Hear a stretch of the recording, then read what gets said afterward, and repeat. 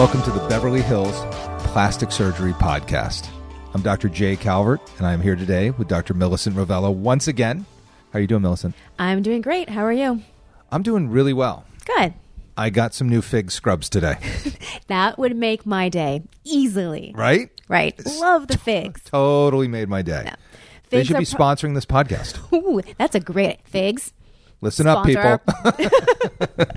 Where are you, figs? Figs are by far the most comfortable and flattering scrubs out there. They come in a variety of colors, and they look good on just about anybody. We're not even being sponsored by them. Look at that ad. I know. I'm telling you. Just putting that out there, figs. Well, it's Breast Cancer Awareness Week. Month. Not even. It's all the weeks of this month. That's October. Correct. That's right. Is Breast Cancer Awareness Month. Yep. And I thought that today that we should probably talk about our sort of side of the breast cancer treatment continuum. Right. And we do. We have a large part to play in breast cancer, breast reconstruction.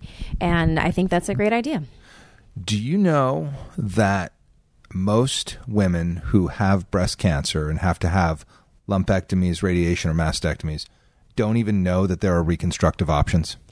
You know what? I do know that because I did my general surgery in Louisiana, and we took off a lot of breasts for cancer. We did a lot of mastectomies, and not a single one of those patients went on to get reconstruction. Not a one. And this was 9 years ago. Yeah, and it wasn't in the Stone Age. No, this was just this decade. And where we practiced, where we did our training, was a very rural, underserved community, and wasn't even an option for them. And that's a big part of breast cancer awareness is obviously we want everybody to do their breast cancer screenings, mammograms, ultrasounds, whatever they need to do. I mean, there are different recommendations depending on family history. As when to do these screening tests go, you should definitely speak to your primary care doctor about your individual schedule for that. Because it is different for everyone depending on your level of risk. Absolutely. But I think universal, if you're coming up on 40, you need to start thinking about it. And whether or not you start at 40 or 50 is I don't know if that's still a matter of debate or not. But certainly if you have any risk factors in your family, any known genetic differences or problems, you might even have to start earlier than 40. Yeah, there's, of course, if you have genetic predisposition, the BRCA gene, then you're going to start way sooner. Yes. This is not our area of the continuum. No. So don't ask us. Yes. Exactly. Speak to your primary care, speak to your OB-GYN, about these things, but it is something definitely to be aware of and on your radar. Yeah, I mean, in the time that I trained, which was in the Stone Age before electricity, the recommendations were very different than what they are today. Yes, and they change, and it depends on which society you speak to and which doctor you speak to. But there's a general consensus. But yes, talk to somebody about your individual risk and screening. Yeah, my recommendation is always to go to your primary care doctor because they know you the best. Absolutely. Your OB-GYN is similar in being able to provide that information as well. For many women, that is their primary. It is for many women, and they are well versed in when to do your screening. With that said, we jump onto the train of breast cancer treatment in that we are able to reconstruct breasts immediately and in a delayed fashion. That is correct. And I think it's important to note that it's actually a law that insurance companies have to pay for breast reconstruction after mastectomies. So when I referenced earlier that a lot of my patients didn't have breast reconstruction, it wasn't because their insurance wasn't paying for it. It's because they didn't have access to the care. The law states that any woman that has a mastectomy or has any kind of surgical treatment or radiation treatment for breast cancer and has a deformity afterwards is qualified for reconstruction. And you can also have procedures on the opposite breast for symmetry. For symmetry, whether that's a reduction or if that's another implant or a lift, and that is covered as well. That's right. So even though you may have a unilateral breast cancer and you have a lumpectomy and radiation and the breast gets sort of, beaten up by all the treatment, you can also do something to the other breast, which has had no treatment, to make it symmetric with whatever you're doing to the reconstructed breast that had cancer. That is correct. So this is important information. I mean, you can't just approach your breast cancer treatment with like one side of the story. The reconstruction is really important, and it can be done at the time of whatever surgery is being done. If you do have to have a mastectomy, which, by the way, it is my opinion, and this is just me. I'm not going to go off on a rant here. I can see you see this coming. I've Maybe heard I this might. one before.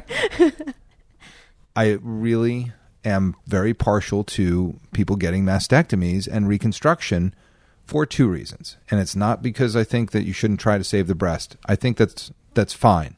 But I believe that if you can get rid of the cancer and make a great-looking breast and not have to worry about a recurrence, that is a fine treatment. And you'll never be faulted for having a mastectomy. I get that it's like, oh my God, it's my breast. And I do understand that. I'm truly empathetic about this. But at the same time, breast cancer is rough. Breast cancer, my mom had a lumpectomy and radiation, went for 14 treatments. She recurred 2 years afterwards, and that was ultimately her demise. She died from breast cancer. And it was because she was like, no, I'm going to do this lumpectomy. I was like, Mom, have a mastectomy. I don't like the way that this cancer is behaving. It's out of a cyst. It's a bad actor. I can do this, I can do that. And I said, Mom, please just have a mastectomy. Ultimately, she needed the mastectomy anyway, and then she died from metastatic breast cancer. So I've always been of the mindset, and I've seen that many, many times, and I know that people do die from breast cancer, and it's horrible, and that's why I'm such an advocate for research, for all cancer research, but especially for breast cancer research and leukemia research. It hit my family hard. I probably should jump on the prostate cancer train too, because my grandfather and my father had it. It's probably just a matter of time. But the reality is that breast cancer, I think, can really be treated. And I think if you are aggressive, you have a better chance for survival. That is my opinion. It may not be the recommendation of your doctor or anyone else on earth. And the treatment of breast cancer is extensive and exhaustive, and there are so many different options. And the ongoing clinical trials for any given kind of cancer in any given woman, the options are endless. And you really just have to choose what's best for your cancer and what's best for you. That's right. And while I agree that a mastectomy certainly eliminates a lot of the concern and worries about recurrence, it isn't for everybody and for every cancer, and it really does have to be uniquely tailored to an individual. And I think that's one thing that's important to know, that when you are talking about your breast cancer and its treatment, is the reconstruction options. That goes hand in hand with your treatment, because some breasts are very easy to reconstruct, and in a mastectomy and a reconstruction in those patients is very easy, not easy to do, but it's an easy outcome to predict. Right. Whereas some patients, especially if they have very large breasts, that is a harder breast to reconstruct. So in patients like that, you sort of have to weigh your reconstruction with your treatment options, because it's not going to be the same for everyone. No, and that is the key, is get with somebody who's really good at this. Like somebody like yourself who does a ton of breast cancer reconstruction. Yes. You can make better decisions for what's the best approach to the comprehensive. Here's my breast cancer. Mm-hmm. I am patient, A. What's best for me? I have a, 1.5 centimeter intraductal carcinoma that, with a node or two, and what should I do? And my breasts are this size, and it goes on and on with the parameters that can lead you to really custom tailoring the treatment. The treatment and the reconstruction, which is why we have these tumor boards. And we do tumor board once a week at the hospital that I work in. And it is a meeting of the oncologists, the cancer doctors, the radiation doctors, the surgeons, the plastic surgeons, the pathologists, and the radiologists. And together, it's a whole team that goes through every single brand new cancer diagnosis of that week. And we talk about exactly that same thing. What kind of cancer, how big it is, what's the size of the patient's breast, what is she leaning towards? Is she going to need radiation? We go through the whole thing so that they can have a fully comprehensive plan tailored just for them. And that's the way to do it. It really needs to be custom tailored. I mean, it has to be, because this is not a one size fits all. And there are markers, tumor markers to the tumor that can help direct your chemo, and whether you have to have, ongoing oral chemo after. There's so much to this that we really just want people to be informed and ask the questions that they need to ask. Mm-hmm. do I need, ongoing oral chemo? Do I need to get radiation? Do I need to have, any kind of chemo if I have a mastectomy? I mean, there's a whole continuum of care There's that layers. is really key. Yeah. It's not simple. It's not simple at all by any means, in any stretch of the imagination. And I really do feel for my patients who come into this brand new, because the amount of information that gets thrown at them from every single doctor they go to is overwhelming, to say the least. It is. And so when I see my patients for the first time, when they come to me, they usually already have a diagnosis of cancer, and they're coming to me to talk about what their options are. Sometimes they don't know if they want to have a mastectomy, so they want to find out what their post-mastectomy reconstruction options are. Or they've already made the decision, I'm going to have a mastectomy, now what do I do? And I kind of go through everything in a fairly stepwise fashion with them. The first thing I tell them is, number one, you don't have to have reconstruction after a mastectomy. It is perfectly okay if you decide that you do not want to have reconstruction. That's right. Plenty of people do. Reconstruction is certainly an added surgery. It's an added cost. It's an added recovery, and it's ongoing maintenance of your reconstruction. It's not a simple one and done kind of thing. So you have to really commit to that reconstruction process, and that's not for everybody. And the other thing you have to know is you don't have to do it immediately. Some people are on the fence and they say, I'm going to have the mastectomy, but I don't know if I want reconstruction. That's okay. If you're not comfortable and you don't want to do it, you're not going to lose anything by doing it in a delayed fashion 3, 6, 12 months, years down the road. Absolutely. I mean, there's a lot of ways to kind of approach this. And, I think once a woman has the information, then she can know what's best for herself. Yes, information is key. Well, that's what this is all about. That's why we're doing the Beverly Hills Plastic Surgery podcast. I think, with that said, Breast Cancer Awareness Month is really important because a lot of the media really gets on board. They really push. They're very good about talking about the Susan Komen Foundation and all these different charities that really help support breast cancer research. And also there's a couple of really great charities that provide funds for reconstruction when, for whatever reason, the insurance does fall out or they don't have. Right, they can't meet their co-pays or what have you. There's these angel foundations that are just amazing. And, I think that having the information is key, and then digging a little deeper to see what's right for you are really the secrets to getting great outcomes in breast cancer treatment.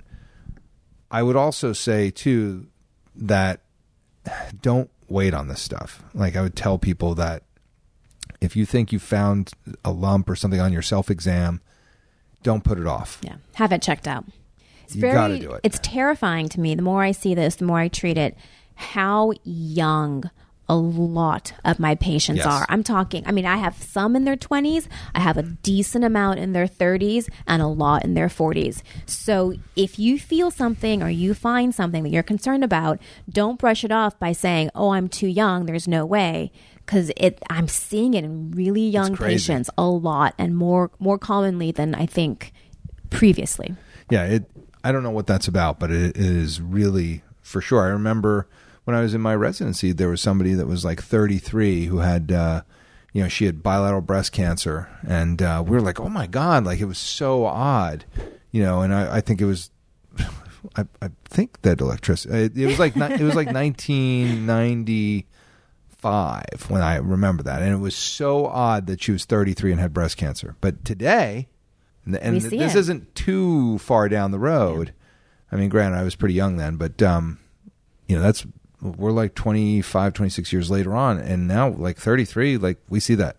Right, and that was probably someone that had a BRCA who just didn't know what it was at the time. So BRCA is a gene. There's multiple genes that have an increased tendency for the patient to have breast cancer. There's BRCA1, BRCA2, which has a very high risk of cancer if you do in fact have those genes.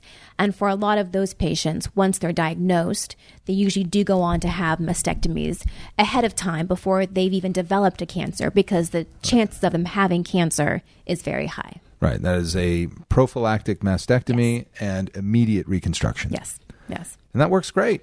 And that's probably the best case scenario of breast reconstruction I can do. Yeah, it's kind of a free shot. Mm-hmm. You don't have to deal with radiation. You don't have to deal with a crazy, insane, skin flap resection. Even though I'm sure you still use alloderm and everything when you do those reconstructions. We have no financial interest in Allergan or any of the other companies. We should go on record with that. I wonder if we need to make disclosures of our financial We do not conflicts. get paid for anything that we say or do here. But I am a consultant for MTF Biologics.